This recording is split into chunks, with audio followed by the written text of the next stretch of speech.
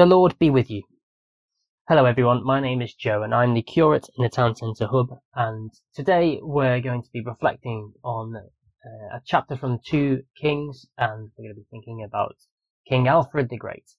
And so if you have a Bible with you, then why don't you find 2 Kings chapter 21, and we're going to read from verses 1 to 18, but it should also be on the webpage for you there too. Manasseh reigns over Judah. Manasseh was 12 years old when he began to reign. He reigned 55 years in Jerusalem. His mother's name was Hephzibah.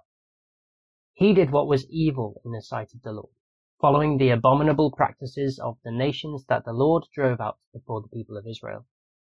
For he built the high places that his father Hezekiah had destroyed. He erected altars for Baal. He made a sacred pole, as King Ahab of Israel had done. He worshipped all the host of heaven and served them. He built altars in the house of the Lord, of which the Lord had said, "In Jerusalem I will put my name." He built altars for all the host of heaven in the 2 courts of the house of the Lord. He made his son pass through fire. He practiced soothsaying and augury, and dealt with mediums and with wizards. He did much evil in the sight of the Lord, provoking him to anger.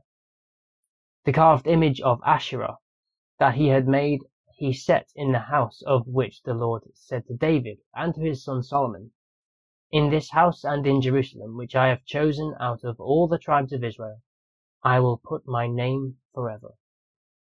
I will not cause the feet of Israel to wander any more out of the land that I gave to their ancestors, if only they will be careful to do all that is according to what I have commanded them, and according to all the law that my servant Moses commanded them." But they did not listen. Manasseh misled them to do more evil than the nations had done, that the Lord destroyed before the people of Israel. The Lord said by his servants the prophets, "Because King Manasseh of Judah has committed these abominations, has done these things more wicked than all the Amorites did, who were before him, and has caused Judah also to sin with his idols. Therefore thus says the Lord, the God of Israel, I am bringing upon Jerusalem and Judah such evil that the ears of everyone who hears of it will tingle. I will stretch over Jerusalem the measuring line for Samaria, and the plummet for the house of Ahab. I will wipe Jerusalem as one wipes a dish, wiping it and turning it upside down. I will cast off the remnant of my heritage, and give them into the hands of their enemies. They shall become a prey and a spoil to all their enemies, because they have done what is evil in my sight, and have provoked me to anger, since the day their ancestors came out of Egypt, even to this day. Moreover, Manasseh shed very much innocent blood, until he had filled Jerusalem from one end to another, besides the sin that he caused Judah to sin, so that they did what was evil in the sight of the Lord. Now the rest of the acts of Manasseh, all that he did and the sin that he committed, are they not written in the book of the annals of the kings of Judah? Manasseh slept with his ancestors and was buried in the garden of his house, in the garden of Uzzah. His son Amon succeeded him. This is the word of the Lord. Thanks be to God. That reading from 2 Kings chapter 21 today makes for grim reading, doesn't it? Manasseh was crowned king of Judah at just 12 years old, and that's early high school in today's world. And he is thrust into a position of high authority at a perilously young age. His rule over Judah spanned 55 years, but in the eyes of the Lord, Manasseh did some pretty awful things and made some pretty awful decisions during his reign. Manasseh effectively sold himself and Judah out to, as it says in the reading, the practices of the nations that the Lord drove out before Israel. Under his governance, Manasseh allowed the surrounding nations to influence Judah and Manasseh himself into all kinds of questionable practices, such as meddling with magic and mediums, even making his own son pass through fire in some pagan ritual. Even the Lord's temple, which was envisioned under King David and erected under the wise rule of Solomon, and within which the Lord said, "I will put my name forever," was not left untouched by the sickening evil that spread like a virus through the nation. Manasseh did evil in the eyes of the Lord, and the influence of the nations upon the king opened the door to influence the whole of Judah, and this greatly angered the Lord. Contrast Manasseh's reign with that of King Alfred the Great, who the Church remembers today, and as he's portrayed in the Last Kingdom series of novels by Bernard Cornwell and the recent popular Netflix series that you may have seen. I haven't seen the latest series, so no spoilers please. King Alfred was also surrounded by an aggressive and influential people, the Danes, who had occupied the north and east regions of England, whilst Alfred ruled over the south and west kingdoms of Wessex. Alfred is the only English monarch ever to be given the name Great, but his greatness came not just from his wartime victories and successes, but from his peacetime governance too, in fact potentially more so.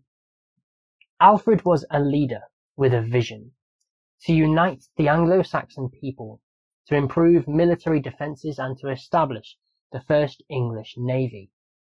But beyond that, Alfred sought to educate himself, having been raised illiterate, and he extended this scholarly desire to learn to the wider kingdom.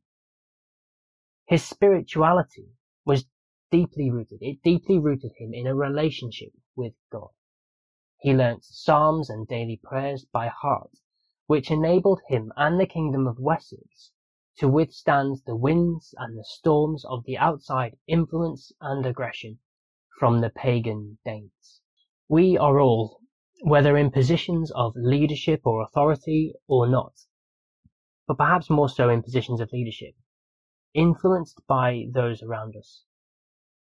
Whether it's our friends, our colleagues, our families, our neighbours, or perhaps even those we follow on social media. Sometimes we are easily drawn into other people's opinions and ways of thinking and doing things.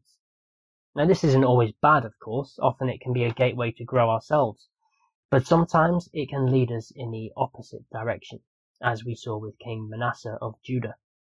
What strikes me about King Alfred is his humility as a leader and his loyalty to God in the face of challenge.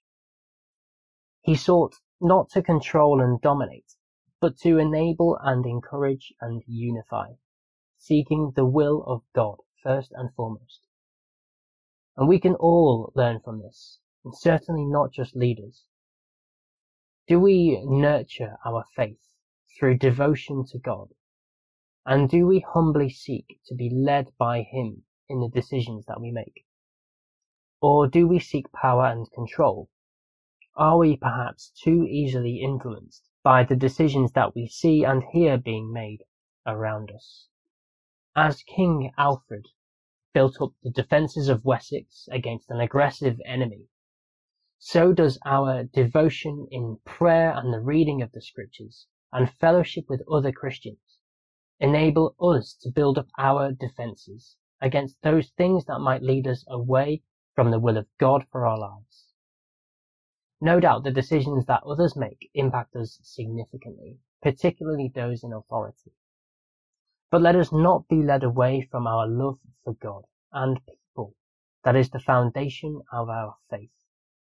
And let us instead, like King Alfred did, seek the will of God for ourselves, for the communities that we lead, and for our town of Wigan. Let's pray.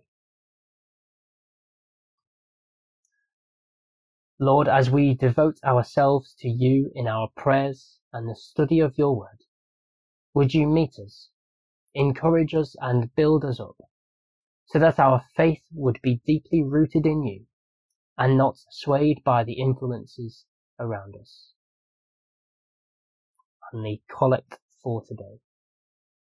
God, our Maker and Redeemer, we pray you of your great mercy and by the power of your holy cross, to guide us by your will and to shield us from our foes, that after the example of your servant Alfred, we may inwardly love you above all things, through Jesus Christ your Son, our Lord, who is alive and reigns with you in the unity of the Holy Spirit, one God, now and forever. Amen. Thank you for listening today. I hope you have a wonderful day, and I will speak to you again soon. Take care. God bless.